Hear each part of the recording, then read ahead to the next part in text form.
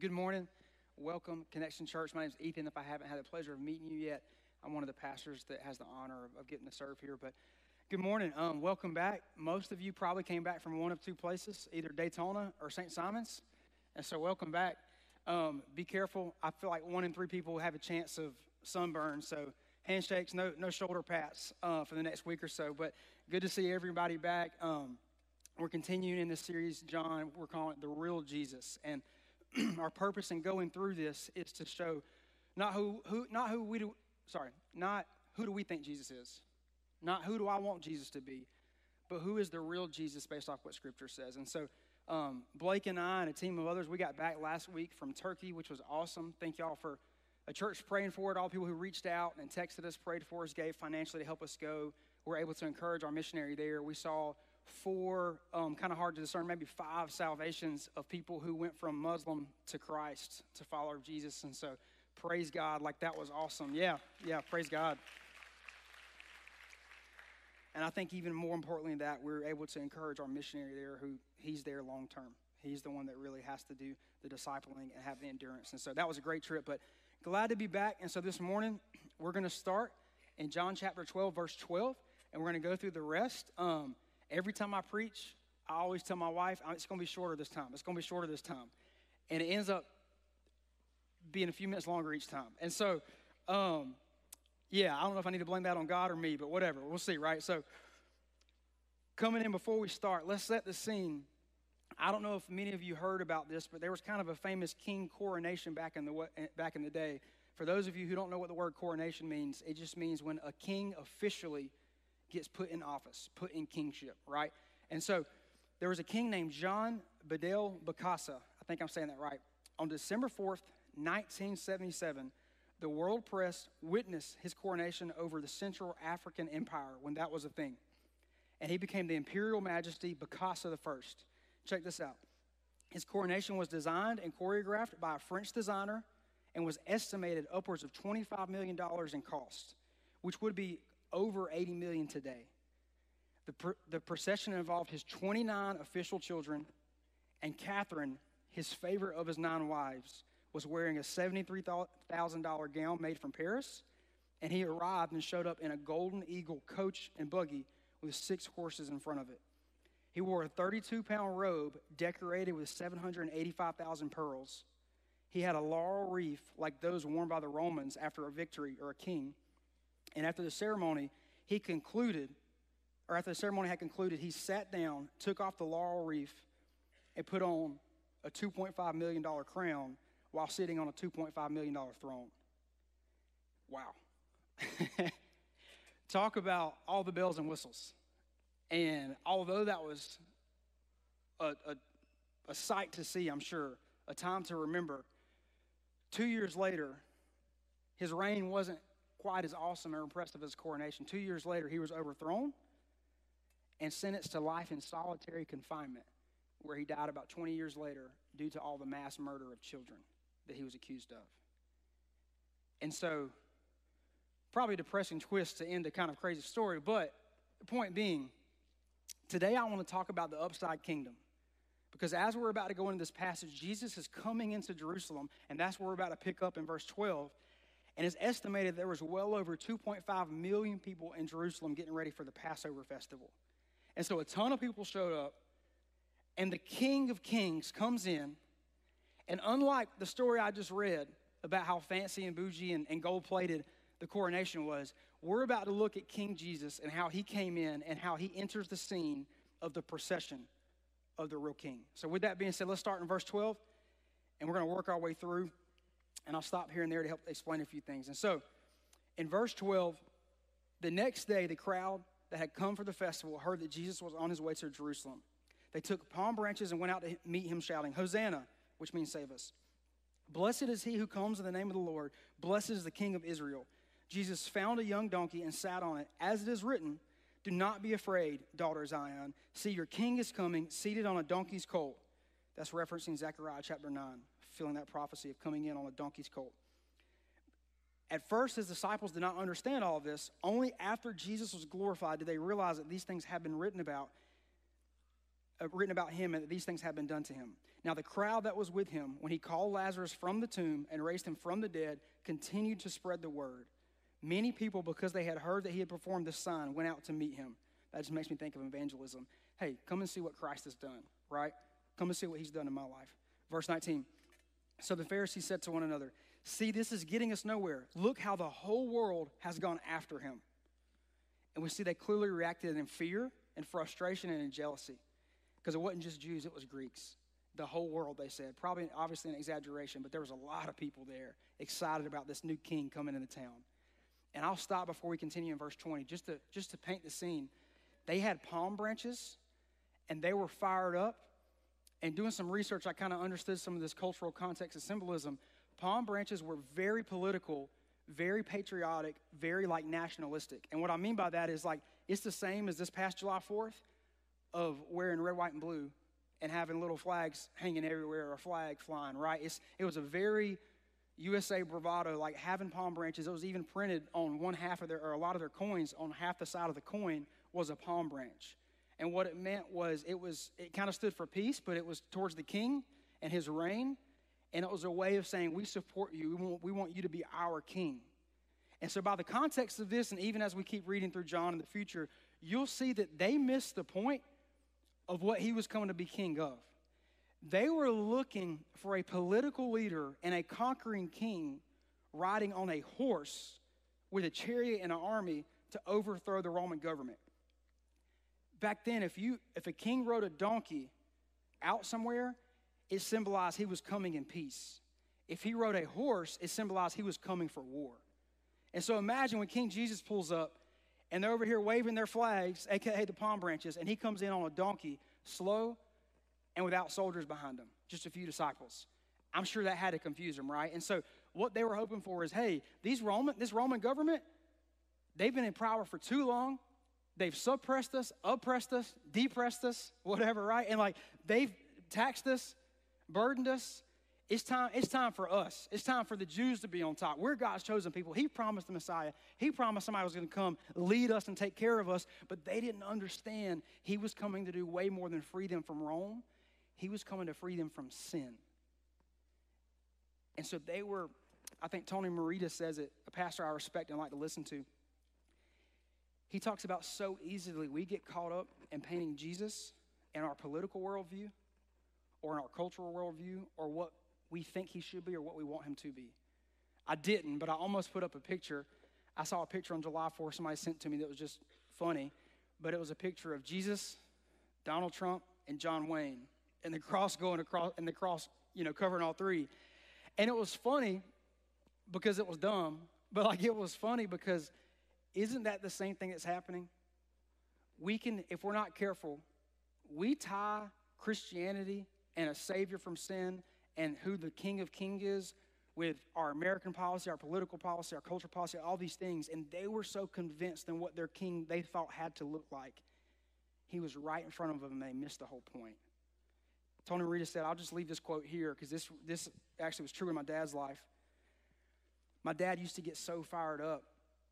I'm sure he doesn't mind me sharing this. He's not here, so it's fine. But my dad used to get so fired up on politics and watching the news, I would see it affect his mood. I would see it affect how he talked to people and how he even talked about things of the Lord. And he was convicted one day. We were talking about it of, man, are you more worried about God's kingdom or your kingdom, or America's kingdom? And that one quote, I'll just leave and we'll move on, says, Tony said, some people wake up and check their news first thing every morning, and they're either sad or mad the rest of the day. And I just want to encourage you, when you come before Jesus, drop your expectations and come and see what the word says, not what you want it to mean. And so let's keep reading. Verse 20. Now there were some Greeks among those who went up to worship at the festival, going beyond just the Jews. They came to Philip, who was from Bethsaida in Galilee, with a request. Sir, they said, we would like to see Jesus. Philip went to tell Andrew. Andrew and Philip in turn told Jesus. And so right here we see the Greeks react. Like they're interested, they're excited, they want to meet him, they want to know who he is. It's more than just the Jews. And so Jesus replied, the hour has come for the Son of Man to be glorified. Isn't this very interesting that right after the Greeks come to Christ, then he says, it's time for the Son of Man to be glorified? What do you think the point is there? I believe it's because Christ came to die for all, not just the Jews, but for the Gentiles. And anytime you see Gentiles, people are split up in New Testament language into two people. There were God's chosen people called the Jews that were chosen to be a light to the rest of the world to point to the one true God. And then there was everyone else called the Gentiles, the non-Jews. And so that's what Gentiles means. And so Jesus replied, the hour has come for the Son of Man to be glorified. I believe it's 4 times previously in this Gospel of John, what do we hear him say? My hour has not yet come. My hour has not yet come. My hour has not yet come. But finally, for the accumulation of all of history leading up to this point, from beforehand, previously looking towards it, and afterwards looking back to the cross, the hour has come for Christ to be glorified. He's coming into Jerusalem with one thing in mind, going to die on a cross. And so, verse 24, very truly, I tell you, unless a kernel of wheat falls to the ground and dies, it remains only a single seed. But if it dies, it produces many seeds. Anyone who loves their life will lose it, while anyone who hates their life in this world will keep it for eternal life. Whoever serves me must follow me, and where I am, my servant also will be. My Father will honor the one who serves me. And I'll pause there because that's a very thick, poignant passage. We'll come back and look at that later. But really quick, 3 things I want to pull out. For anyone who loses their life, meaning disregards their own life, and truly surrenders to Christ and lives for him, right there he gives us 3 promises. 1, you get eternal life. 2, you get his presence. He says, where my servant is, I am also. 3, my Father will honor you. You're honored by the Father. So is losing your life for the sake of Christ worth it? I would argue, absolutely so. Verse 27, now my soul is troubled, and what shall I say? Father, save me from this hour.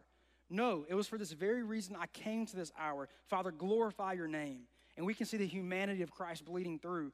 Man, other translations say he was greatly disturbed, horrified, right?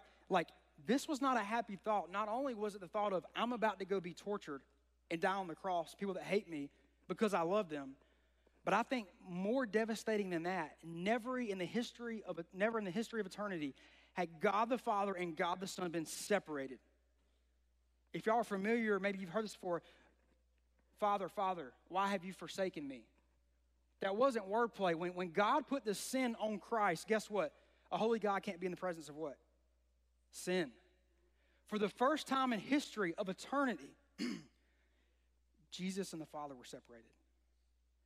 I believe he was a lot more in anguish over that than he was getting beat, as bad as that was. And so we see the humanity bleeding, but we also see the heart of Christ. But what am I going to say? Take this away from me? No, that's the very reason I came. Father, glorify your name. If we could sum up the Christian life in one sentence, the heartbeat would be, Father, glorify your name, right? Verse 29, and this is really cool right here. So immediately after he says, Father, glorify your name, it says the crowd that was there and heard it said, it had thundered. I'm sorry, I skipped to verse 28. Father, glorify your name. Here's where we can see, the voice came from heaven, I have glorified it. Sorry. Then a voice came from heaven, I have glorified it, and I will glorify it again. So he says, Father, glorify your name, and then immediately a voice came from heaven. Just think about that. Whether it's cloudy or clear skies, all of a sudden the heavens just open, and an audible voice comes from above. They didn't have radio or TV or all that back then. Just think of a loudspeaker playing super loud or a trumpet, right? And it says, oh, I have glorified it, and I will glorify it. And Jesus said this was for your sake. He goes on to say, this is for your sake that you heard this voice. Meaning, he already knew the Father's will. They're staying in constant communication and in unity, right? He's like, it's for your sake you get to hear this. And something I thought of, isn't this cool? That a lot of times in the Christian life, doesn't God have a way of meeting us in the valleys? Right when we see the humanity of Christ saying he was disturbed, he was horrified, he was just greatly stressed of what was coming. And he says, but not my will, but yours. The Father speaks and says, I have been glorified and I will be glorified. I see that as encouragement, as affirmation of you are honoring me and you will be honored. And I don't know if you're a small group leader or just a Christian trying to live your faith out or whatever it is, but I know that at times it can be discouraging. At times it might feel like you're the only one. But God has a way when you're truly living for him, truly seeking him, if it's kind of down in the dumps, if you're in the valley, God has a way of speaking to us and encouraging us and affirming us right in those valleys that he says, keep going. I'm being glorified through you. And so I don't know who that's for, but I pray somebody received that. Jesus said, this voice was not for your benefit, or for your benefit, not mine. And not only this, but this is the third time in the life of Christ that the voice of God audibly spoke where people could hear it. And isn't it crazy how, although that's happened 3 times, it's still so hard for people to believe? Like, I just think I would like to think, if the heavens opened and the roof of SDC just like split like the Georgia Dome for a second, and a voice came down and spoke, I would like to believe that's probably God. Right? And so it's crazy how that's happened 3 times in the life of Christ and been recorded, and people know of this, but still they refuse to believe who he says he is. Let's keep going. Verse 31. Now is the time for judgment on this world. Now the prince of this world will be driven out, and I, when I'm lifted up from the earth, will draw all people to myself. He said this to show the kind of death he was going to die. The crowd spoke up. We have heard from the law that the Messiah will remain forever, so how can you say the Son of Man must be lifted up? Who is the Son of Man? And let me add to that, just because that can sound confusing, but when they say we've heard from the law, that's considering the Old Testament and the prophets, all the Old Testament combined, they call that the law. So we've heard from the scriptures. The Son of Man, the Christ, the Messiah will live forever. And when the catchphrase Son of Man meant Messiah, meant Savior, meant King. They knew, like, Son of Man sounds weird to us. Like, the first time I heard that was like watching the cartoon Tarzan probably, right? But like, the Son of Man might sound weird to us. But to them, they knew that meant Messiah. And so when they said, who is the Son of Man? It was more of a rhetorical question, because what they're saying is, hey, the law, the scripture says the king's coming, he's going to live forever. But you're saying the Son of Man, the Messiah, has to be lifted up on a cross. They knew that the terminology has to be lifted up meant to be crucified. So like, how could, and I get it, I think we might have thought the same thing, right? How could this king that's prophesied about several times throughout Psalms, throughout Isaiah, throughout Ezekiel, throughout many other places in the prophets and Old Testament, says the king will reign forever, and he will set up his reign forever, and he will bring peace, and he will reign forever. He will abide forever. How does it say that? But you're about to die. I thought you were going to live forever. I thought you were going to be immortal king. And what they didn't realize is that both of those things are true. Because Christ didn't just go die and stay in the grave. 3 days later, he came out of the grave. He's still alive. And so the king does live forever, but on this world he had to die. Because his kingdom's of eternity. As he told Pilate, he says, my kingdom's not of this world. And they couldn't quite get that yet. They were still thinking in the physical. And so when they ask him that question, he ignores it because he's already answered it so over many times. And they ask, who is the Son of Man? Or who are you? Who is the Christ? He's answered that all throughout John leading up till now. And so he kind of swerves that, and then he goes on to repeat. Verse 35, then Jesus told them, you're going to have the light just a little while longer. Walk while you have the light before darkness overtakes you. Whoever walks in the darkness does not know where they are going. Believe in the light while you have the light so that you may become children of light. When he had finished speaking, Jesus left and hid himself from them. So he's on the way to the temple. He's walking into Jerusalem. There's a huge parade, over 2.5 million people. And the Pharisees are like, hey, what's going to happen with this dude? Is he about to start a riot? The Roman soldiers is pretty much expected to be believed. They were on guard thinking there's about to be some big riot coming for Caesar. Let's extra security, Secret Service. Y'all be ready, right? And he goes straight to the temple. And the last words he said is in the first 11 chapters of John, we see all the miracles recorded by John. After chapter 12 and on, there's no more miracles other than the cross. And in chapter 12 is his last public speech. It's his last stand. And you know what he says with the last words? He leaves them with one more thing. I am the light.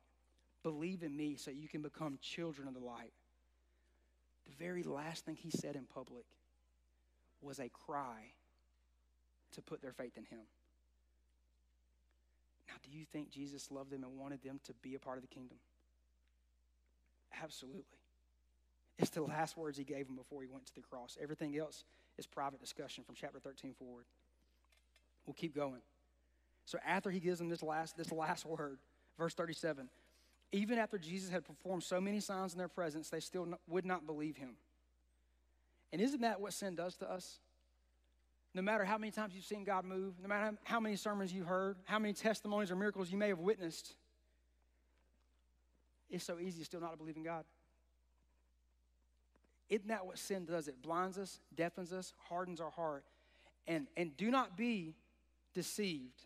The same sunlight that melts the ice caps hardens the clay. The gospel is polarizing. You'll either surrender and your heart will be softened and more like him, or you might walk out of here, you might walk out of here this morning hearing it, contemplating it, wrestling with it, rejecting it. And I promise you, the old lie that when I'm 80 or when I'm older or one day in the future I'll surrender, that can never be more false. Because the gospel is polarizing. You're going to leave more melted and softened or more hardened like clay.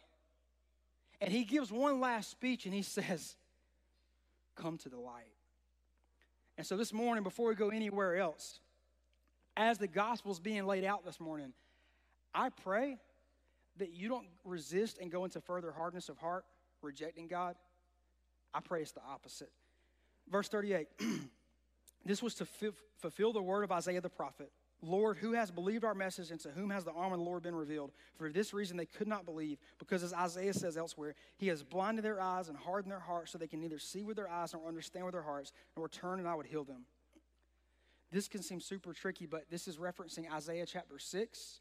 After Isaiah had his call and said, Lord, use me.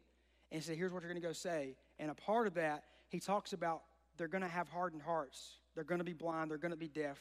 They're going to reject me.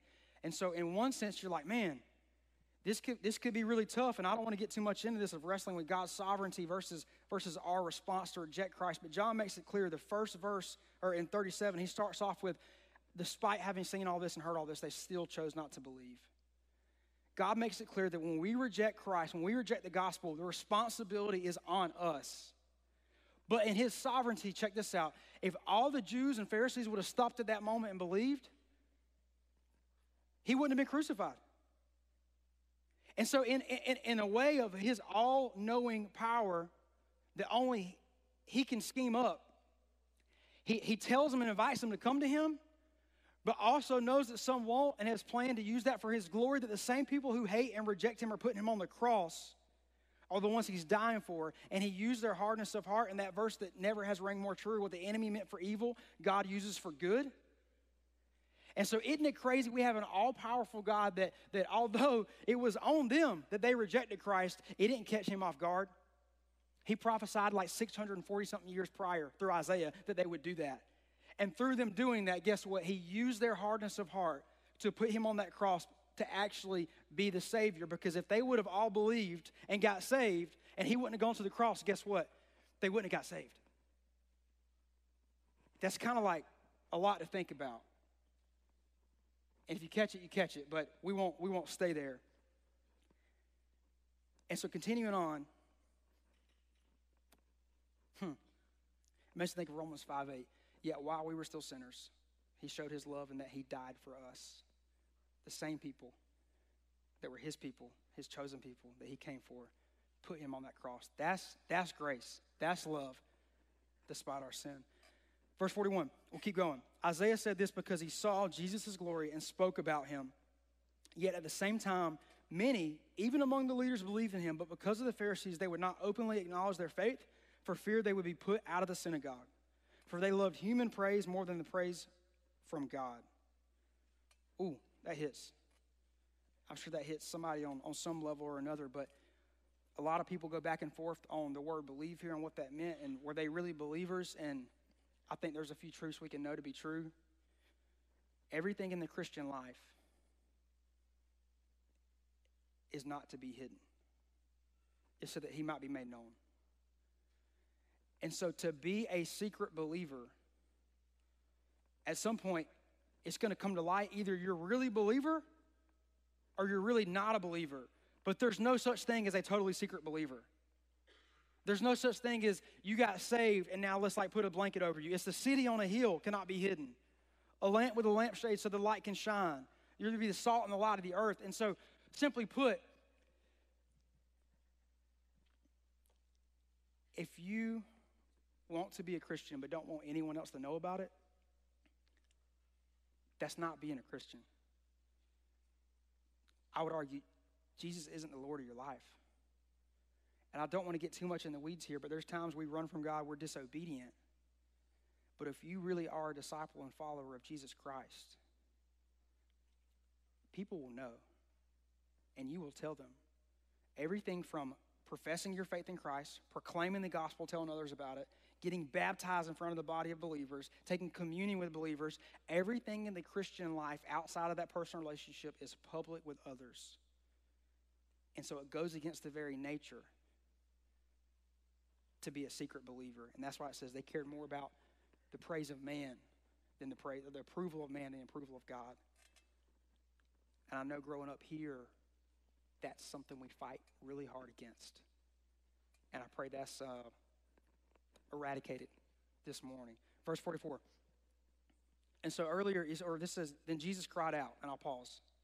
You know, earlier it said, in verse 36, we talked about this was his last day and his last speech to the public, and then he hid himself. This reminds me of 6, 7 verses later, it says, then he cried out. So it's like, wait, I thought you just hid yourself. Has anybody, made me think of this, has anybody ever, maybe in the halls of high school or college or in the parking lot, you said bye to somebody? Maybe you hadn't seen in a while, you get small talk. It's not awkward, but it's not like comfortable. You say bye to them, and then you keep walking the same direction. And it's like, do I say bye again? Do I like restart conversation? Do I act like I'm texting somebody? Do I act like I'm taking a call? And, you know, it's like the walk of weirdness and awkwardness. But I don't know if you've experienced that before, but I feel that's kind of what happened here. Jesus hid himself. He said, come to the light. And then John keeps talking, and then he's going in the temple. And I feel like he probably heard or just knew the hearts of the crowd. And I just picture, I don't know if this is true or not, but I just picture he hid himself, put a cloak over his head, whatever. And I picture he ripped that thing off, and it says, and he said one last thing. It says, then Jesus cried out. And in the Greek, it meant a continual shouting. Nowhere else in Scripture. There's times Jesus yells, Jesus shouts, and Jesus says something at a high tone or pitch. But never before are there 6 whole verses where he yells them. It wasn't like, hey, listen to me, listen up. Now that I have your attention, let's talk in a room like inside voice.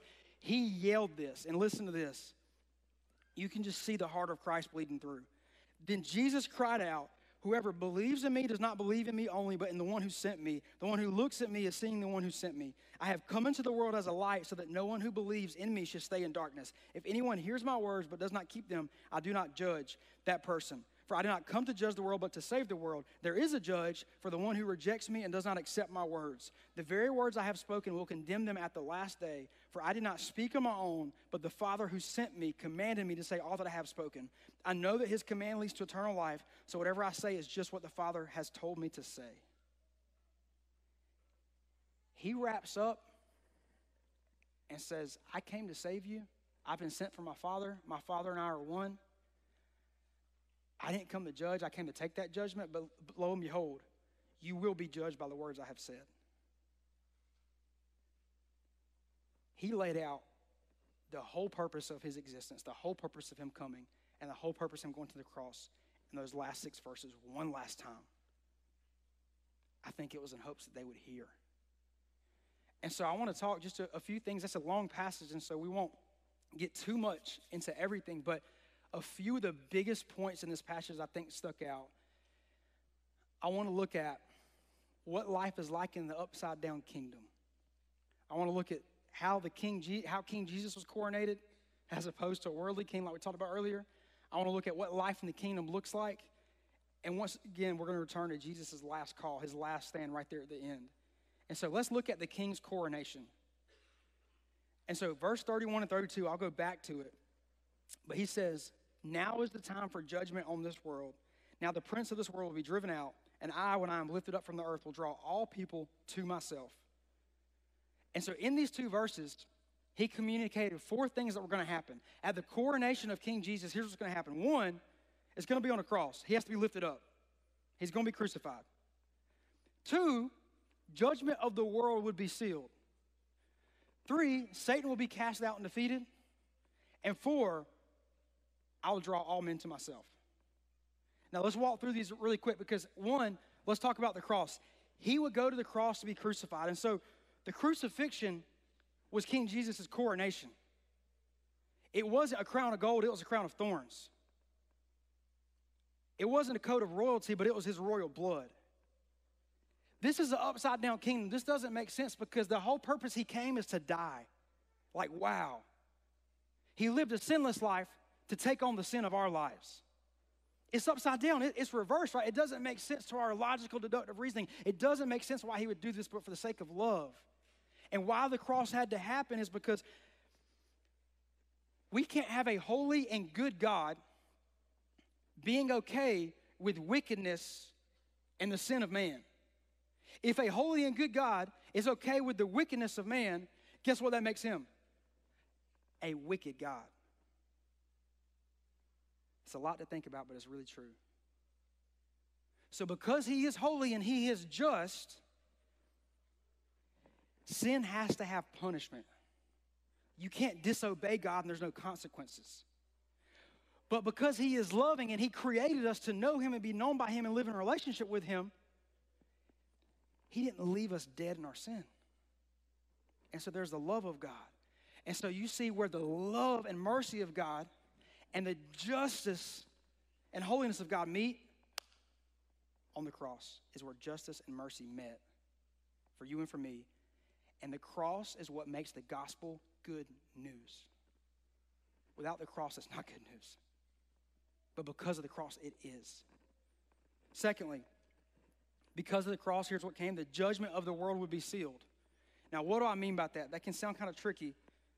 And I pray God gives clarity in explaining and hearing of this. But if you go to a courtroom or state of Georgia or the federal, whatever, they judge based off what? The law, right. And so someone's made a law, it's been passed down, right, the Constitution, whatever. Like, we judge based off a measuring stick something. And so judgment was exposed and revealed because God is judging based off of his law, of what he says is good, of what he says is right, and what he says is evil, and what he says is wrong. He is the judge. And the measuring stick is truth, right? The anvil is coming down, and the anvil is truth, judging what is good and holy and what is not. And so the fact that Jesus had to come and die shows there was judgment that took place because that judgment and that wrath had to be poured out. But why is it sealed? Well, because at the fullness of time, Christ came, it says in the Bible in Romans, so that the sins of the world would be put on him. And later in Corinthians, he who knew no sin became sin on our behalf so that we might become the righteousness in God. And he paid for our life a ransom by his blood.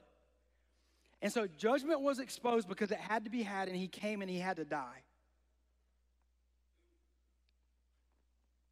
But also judgment was sealed because he took our sins on the cross. And so now what that means is there's a cross in the road. There's a fork in the road or a cross right in the middle. And when God looks at you, there's good judgment and there's bad judgment. It's funny if you go into we always think of judgment as negative, right? But if you go into Planet Fitness, what's on the wall? No judge zone? It's funny. Everyone just feels better about themselves and whatever, right? But we always think we judge each other all the time. We compare all the time. We're human. We make mistakes, right? But we always are judging, and typically it is probably negative. But praise God for judgment being sealed, because based on the cross, him putting your and my sins on that cross, if I've surrendered and died at the feet of Jesus and put my faith in Christ, now it says I'm covered in his blood, I'm washed white as snow, and I'm seen as righteous, and the robes of Christ are on me. And so when he judges Ethan or whoever else is a believer in this room, he judges you and me as righteous because we're in Christ on the cross where the wrath was already poured out. Ooh, that's good news. That's a great judgment. Praise God, that's sealed. It's not fickle and up to me to make sure it stays that way. Well, on the other side, the judgment is sealed as what you do with the cross. You're either judged in the cross, in Christ, or you're judged outside of that, and good luck standing before a holy God, just you and him. I could not imagine standing before a holy God without the cross and Christ between me and him. And that's why the judgment was sealed. You're either with Christ on the cross, now seen as righteous, or you're separated from the cross, dead in your sin. And so because of the king's coronation, he went to the cross. And what happened because of that? Judgment was sealed for eternity. Next, we have what else happened? A byproduct was Satan will be cast out and defeated. You see, how did this defeat Satan? Well, Jesus being without sin, being fully man and fully God at the same time, in perfect obedience, coming down on earth, living in constant submission to the Father and oneness with the Father, was the perfect sacrifice. And because of the holiness of God and the purity of Christ, it was the one sacrifice that could break the chains of sin, of death, of guilt, shame, of the great accuser. Now, why is that? Because when Christ came to die on the cross, he took everything the enemy had, all the punishment of sinning against a holy God, and we know sin leads to death, and the death that came with that sin, and he rose up again, defeating it. I genuinely, like, some theologians might argue with me on this, but I genuinely believe Lucifer thought he won. Like, think about it. I genuinely believe he thought he tricked Christ by using his own people against him to yell at him out of jealousy and fury and frustration and pride and put him on that cross. Like, that's crazy. I bet the same way he tricked Adam and Eve in the garden years ago, he thought, I got Jesus too. I got Jesus to agree to something that's going to mess him up. We're going to win. And I bet that first day he was in the grave, I bet all the angels that once were in heaven that left with Lucifer when he was kicked out, I bet they were, if hell could have a party, I bet hell was having a party. And they're like, hey, cheers, we won. Like, evil beat love. Sin beat holiness. Death beat life. We won. He's in the grave. And I even bet on day 2, they were reveling in like this hangover of, oh my gosh, is it really true? Like, we really beat him. He raised Lazarus. He raised other people from the dead. Man, he was casting out demons, healing blind eyes, opening ears. But we won. Oh, but praise God it didn't stop there, because then the third day, I bet it surprised them like no other when all of a sudden the tomb was rolled back and Jesus wasn't there anymore, and he came out of that place in new life with holes on his feet and his hands. And not only did he take on sin and death, but he conquered it and died to sin on our behalf to be raised in life so that we could have life too. Woo! Satan was cast out and defeated because Christ didn't stay in the grave. That's hard to wrestle with, but praise God, because now we can read verses like Romans 8 that make sense. Or Romans chapter 8, later in the chapter says, for I'm convinced that neither death nor life, neither angels nor demons, neither present nor future, nor any powers, nor height, nor depth, nor anything else in all of creation will be able to separate us from the love of God that is in Christ Jesus. Woo! What happens when I can now say confidently, the same Spirit that raised Christ Jesus from the dead now lives in me. And I can say, he who is in me is greater than he who is of this world. We can say that and cling to that with confidence because our belief, our faith isn't based on a dead king. It's based on a king that died and came back to life. That's the difference between a cult and Christ. A cult becomes a cult when you follow a man who eventually dies, and then it's officially named a cult after the death of that man because it was proven not to be true. But the reason it's not as cult is because he didn't stay in the grave. He came back. He was raised and he defeated it. And so that's why Satan is cast out and is defeated. And the power over darkness is in the Spirit of the living God.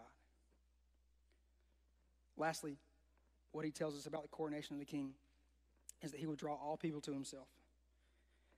And really quick, this doesn't mean just because Christ died, everybody goes to heaven.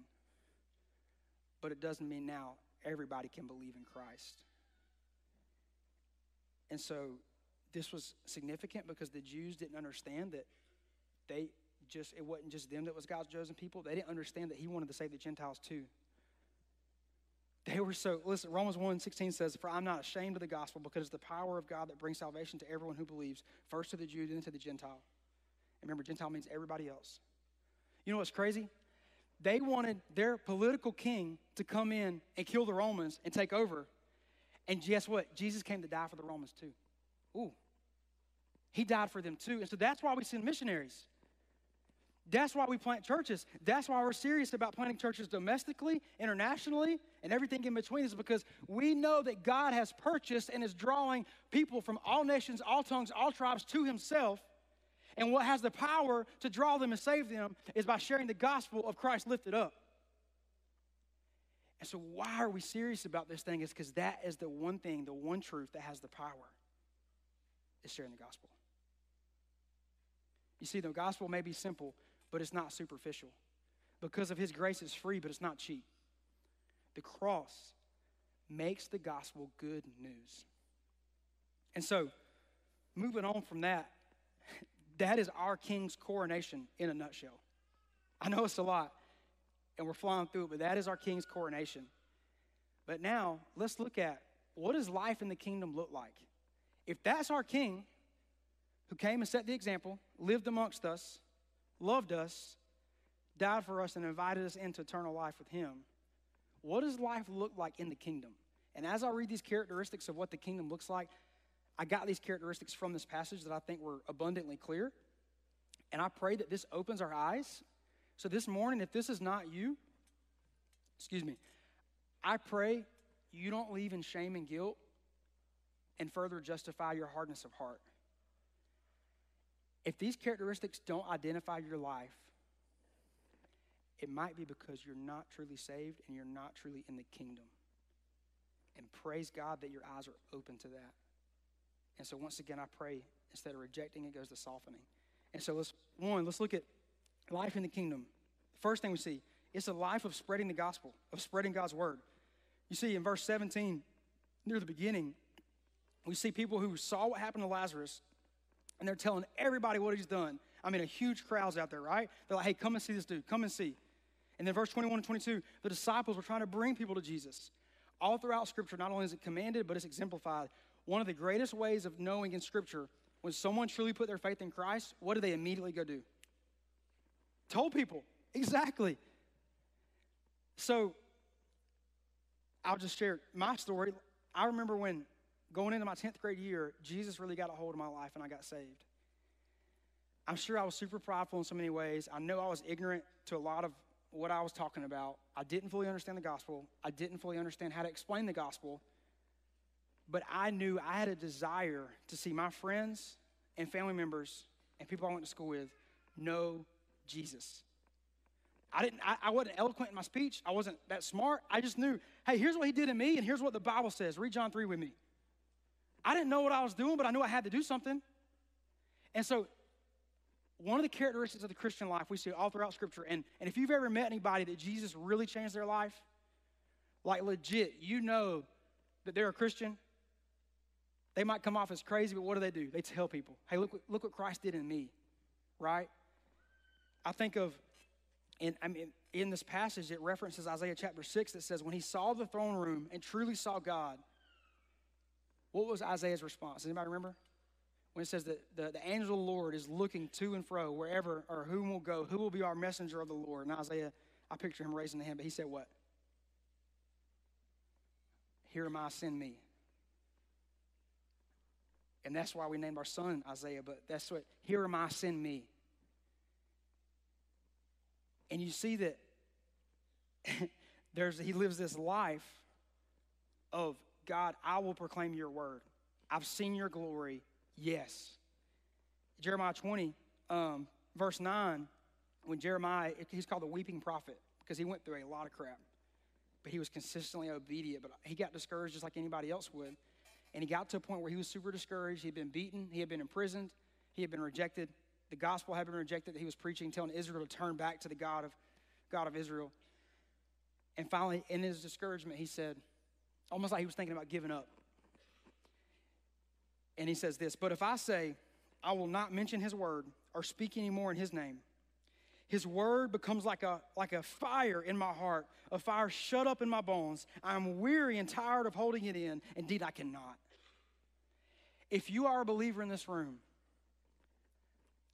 I'm not trying to shame anyone who might just be living in disobedience or, hey, I know I should share the gospel, but I'm just backing down. I'm not being courageous or bold or I'm what. there is a journey of living your faith boldly. But if you are in this room and you want to know, does that live in me? I would just ask you this. If you're being honest with yourself in the mirror before God, is there a genuine desire in your heart for others to know Christ? Is there a genuine desire in your heart for your family, your friends, your coworkers, your acquaintances, enemies, to know and surrender their life to Christ and have the joy that you have? Not be a better person, not get religion, but that desire. If that desire is not in your Christ, or not in your heart, I just want to plead that you would consider maybe you're not in the kingdom after all. Because that's kingdom character. Let's keep going. I know this is heavy, but praise God, he's a heavy lifter. So, B, life of pursuing Christ. The difference between the kingdom of God and any other religion is we pursue a king, and it's a personal relationship with a person. That's what's different than every other religion. The six major, somebody argue seven, the six major religions of the world, right? Like that's what's different than Islam. They follow the Quran. And there's a lot of other teachings most people don't know about, but it kind of starts in the Quran, and they follow Muhammad, who wrote the Quran. And then, I'm saying that very like rednecky, they wouldn't pronounce it like that. But then they follow these other writings where Muhammad says, I am not God. I am just his prophet. Here's what you need to do to attain and get to God. And it's super impersonal. The difference between Christianity and religion is when you're in religion, you're not following a person, you're following a religion. In Buddhism, most people follow the writings of Buddha who started off by saying, I am not God, but I'm trying to achieve nirvana or inner peace to get to where God resides one day. You're not following a person. You're just copying what Buddha did, trying to follow this religion that he created, right? And the same thing with the Hinduism. Over 1 million established gods. I am burning incense to this statue or idol. I am burning incense to this demon, whatever, this false god, so that he'll give me this in return, so that I'll have this in the afterlife. I'm following a religion, not a king, not a relationship or a person.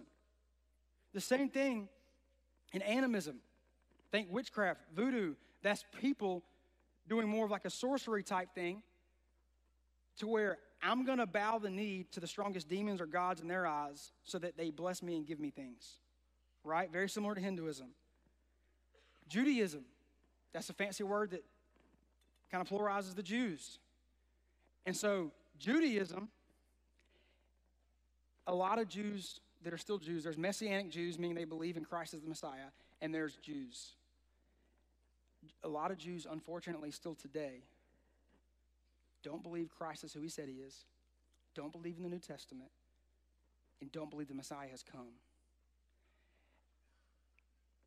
And let me just tell you, to read the Old Testament and to believe in the Old Testament and not have faith that Christ is the Messiah is to not believe the Old Testament. What do I mean by that? It's to follow religion and follow works, because in the Old Testament points to someone greater than the patriarchs like Abraham or Moses or Joshua, or the temporary kings that come on the scene like Saul or David or Solomon, or even greater than the prophets like Samuel, Elijah, Isaiah, Jeremiah, Ezekiel. To truly understand the Old Testament and not have faith in the coming Messiah, the whole Old Testament is about, that Jesus is the Christ, is to miss the whole point of 2/3 of the Bible and the culmination of Christ in the flesh. And so to even be a Jew, which is crazy, is to still be the Pharisee who says, crucify him. That's not our king. Even and my heart is dear, and I have to be gentle in how I say this, but even in Catholicism, half my family now comes from that background.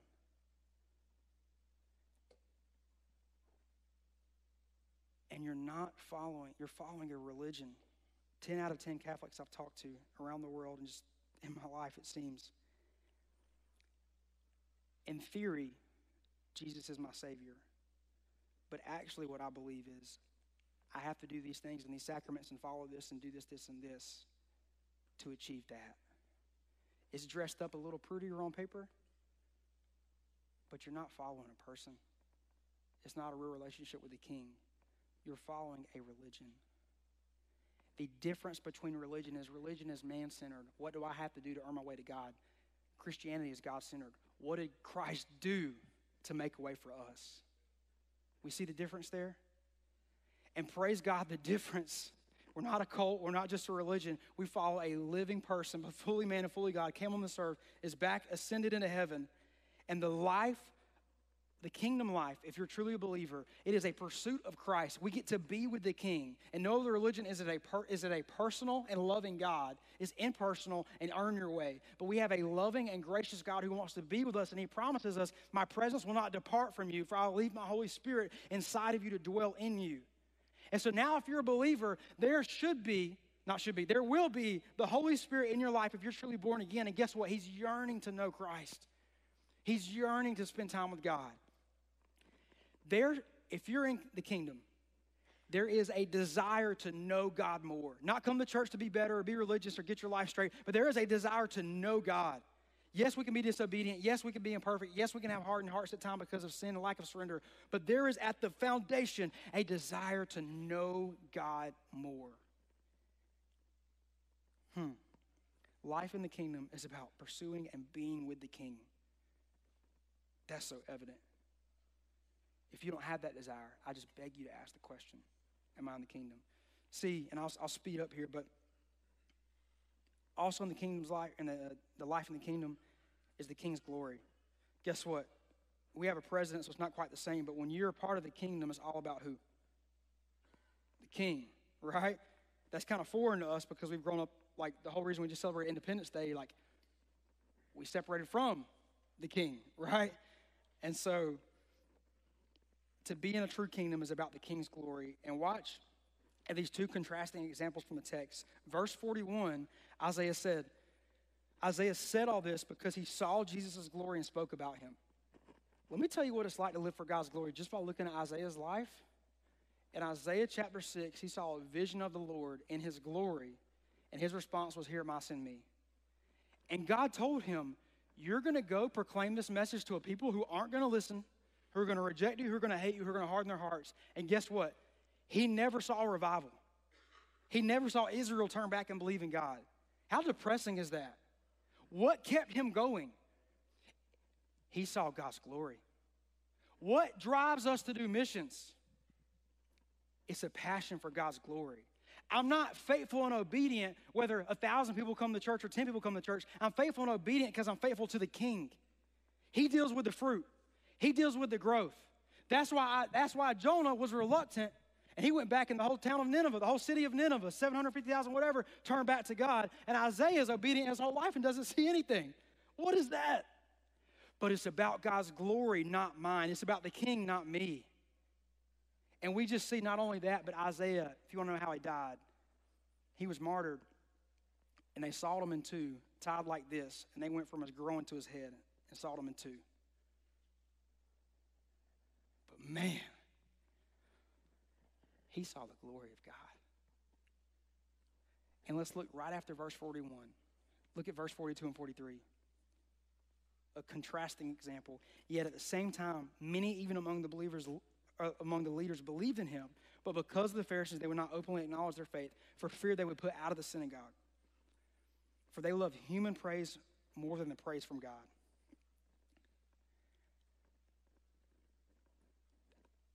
There's only two possible motivations at any given time operating in your life. At the foundation of why you do what you do, why you wake up in the morning, why you tap your alarm clock and get up. There's two possible motivations at any given time that's going on in your body, in your heart. You're either concerned with God's glory or your glory. We can get deep, philosophical, ideological, all the things, but a real foundational theology. Any given time, you're living for either God's glory or your glory. And if you're not in the kingdom, obviously it's your own glory. And so,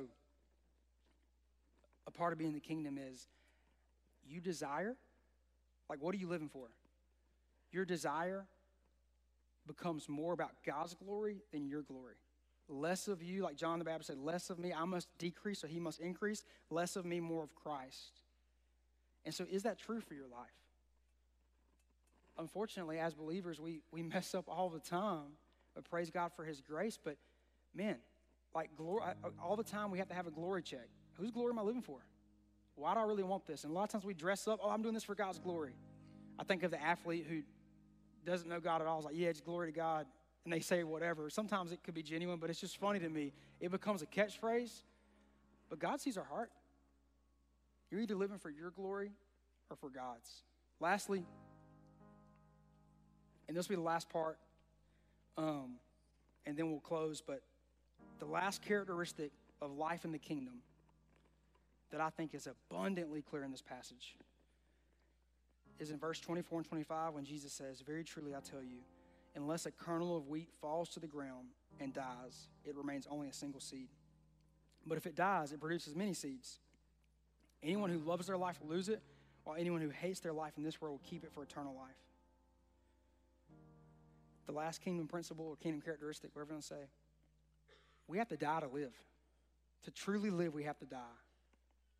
Not only coming to salvation, because Christ had to die so that we could have salvation. But in order for us to come to salvation, we have to die. Let me explain. I believe the reason religion is so attractive around the world, atheism is like a kind of like suicide. It's more of a what's the word? Privilege to the first world than it is the third world. But the same thing, most of the world, they believe in some God, because Ecclesiastes says God put the eternity in the heart of man. Why is religion more attractive, I think, than a real relationship with Christ? Because in religion, I don't have to die to Ethan. I can keep being Ethan and do these things and do these good works and say this confession or run through these hoops or whatever, right? Like in religion, I'm not inherently evil. I can keep doing me. I can have all my dreams, aspirations. I can have all my selfish things I want. I can chase what I want to chase. But as long as I doctor it up by doing these things around, I can keep the center of my life the center. And I can keep Ethan as the king of my life. I think that's why religion is so attractive, because it can just be so easy to justify, man, hey, I even got baptized. Hey, I've gone to church my whole life. Hey, I've done all this. For the Muslim, I pray 5 times a day. I've gone to Mecca. I follow in the footsteps of Muhammad. For the Buddhist, man, I've removed all the things that distract me from the desires of this world.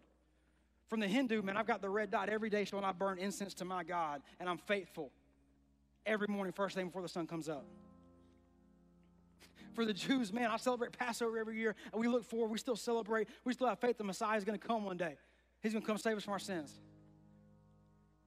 Religion is so attractive because you can believe this that makes you feel better about yourself instead of actually coming to die. The way into the kingdom is to come and die at the cross where Jesus already put your sins anyway. And I got saved when my eyes were open and I realized I have to surrender Ethan to God. And it became, not that I'm perfect, not that anyone else in here is as a believer, but you had to come to a point. You can't have Jesus as Savior and not as Lord. You have to come to a point. It's not a get out of hell free card. It's a, Lord, I no longer want to sit on the throne of my life and be the king of my life. I surrender the kingship, the coronation, the lordship, the throne. I surrender to you, not my life, but yours. Then and only then do you step into and be part of the kingdom. But more than just that, here's where it gets crazy. The whole way not only is dying the entry into the kingdom, dying is how we live and move and breathe in the kingdom. Jesus says, whoever wants to be my disciple, pick up your cross and follow me. That meant go die.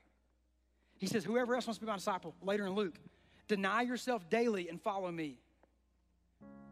Paul says, now that we've thrown the old man aside and we've been crucified and raised in Christ, walk in the newness of life.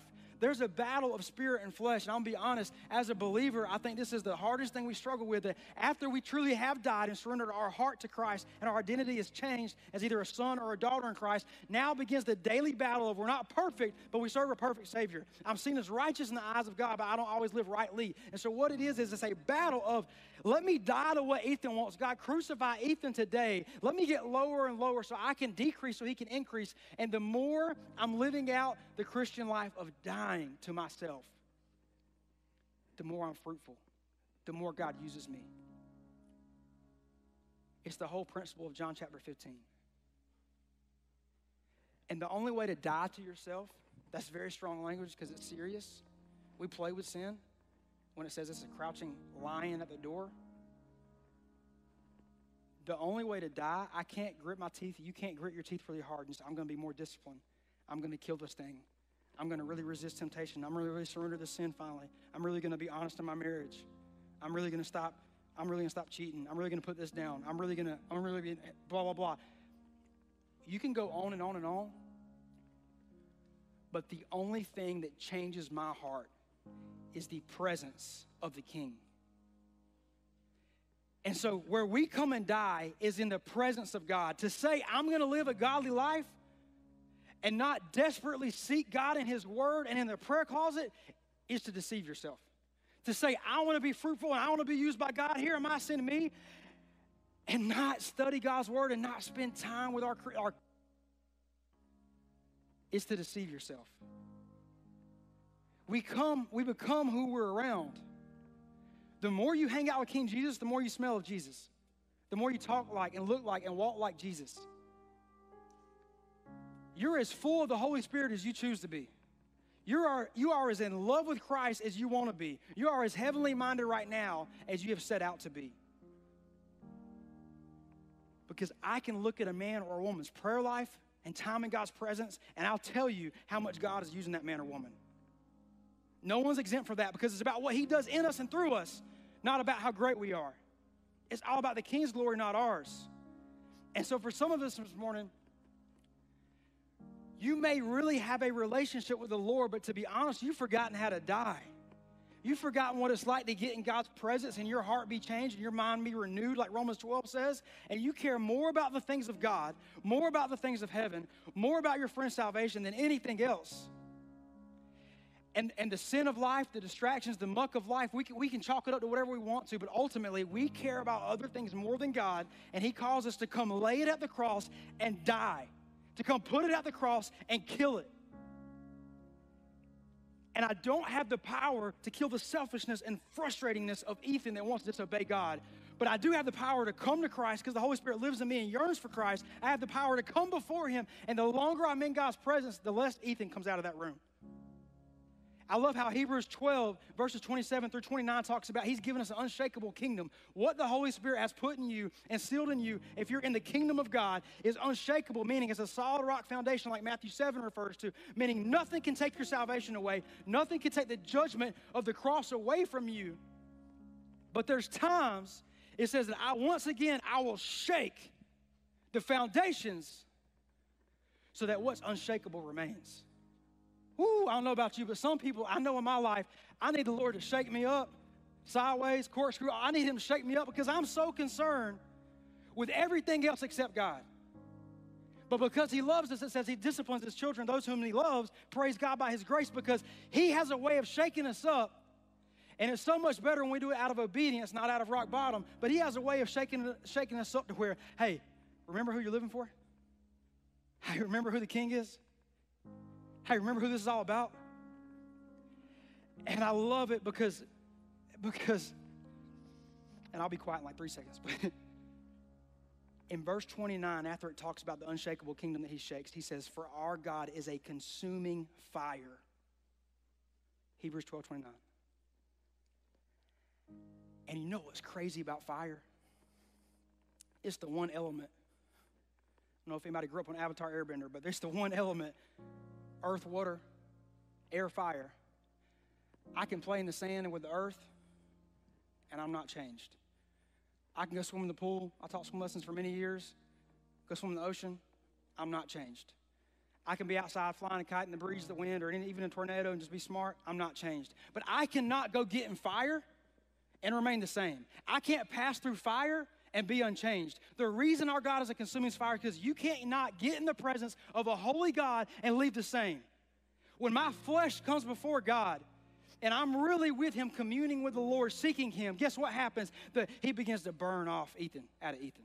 He begins to burn off you out of you. And you're going to leave that place more concerned with the things of God than how you came in. This is a hard and heavy word, and I know it's a lot. And I'm just going to stop myself. I'm going to pray. But my prayer is that we would die today. It's a great day to die. And if it needs to be your first time coming to salvation, coming to die at the cross and say, Jesus, I surrender. I die to my lordship, my kingship of my life. It wasn't mine anyway. We have people that want to pray with you and want to rejoice and high five and get excited about coming into the kingdom. And for those that are in the kingdom, I think sometimes the cross gets dusty. We forget how to come back to the cross. We forget how to come and die. And maybe this morning God's kind of awoken something in you. Brought a fresh wind and fresh fire that says, man, I've been living my glory for a long time again. It's time to come back and be shaken up. And so will you bow your eyes, or bow your heads, close your eyes. And we have people that are excited to pray. But if God has been opening your eyes this morning, I just pray that you would be bold and you would come to the cross and lay down your life so you could walk in newness of life. And so if you've never truly surrendered your life to Christ, not you've been religious, not you've been baptized, if you've never truly surrendered your life to Christ and made him the king of your life, would you raise your hand and we want to pray for you?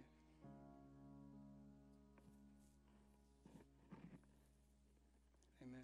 A few more seconds. If that's you, raise your hand. Awesome. And secondly, guys, eyes still closed.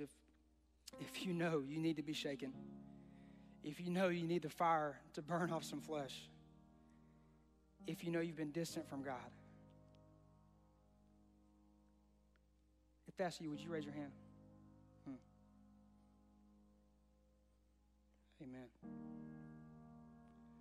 And whether you need to come to the altar, get in the aisles, or pray with the person beside you, that's a lot of us. Thank y'all for being honest. I'm going to pray as Andrew closes us.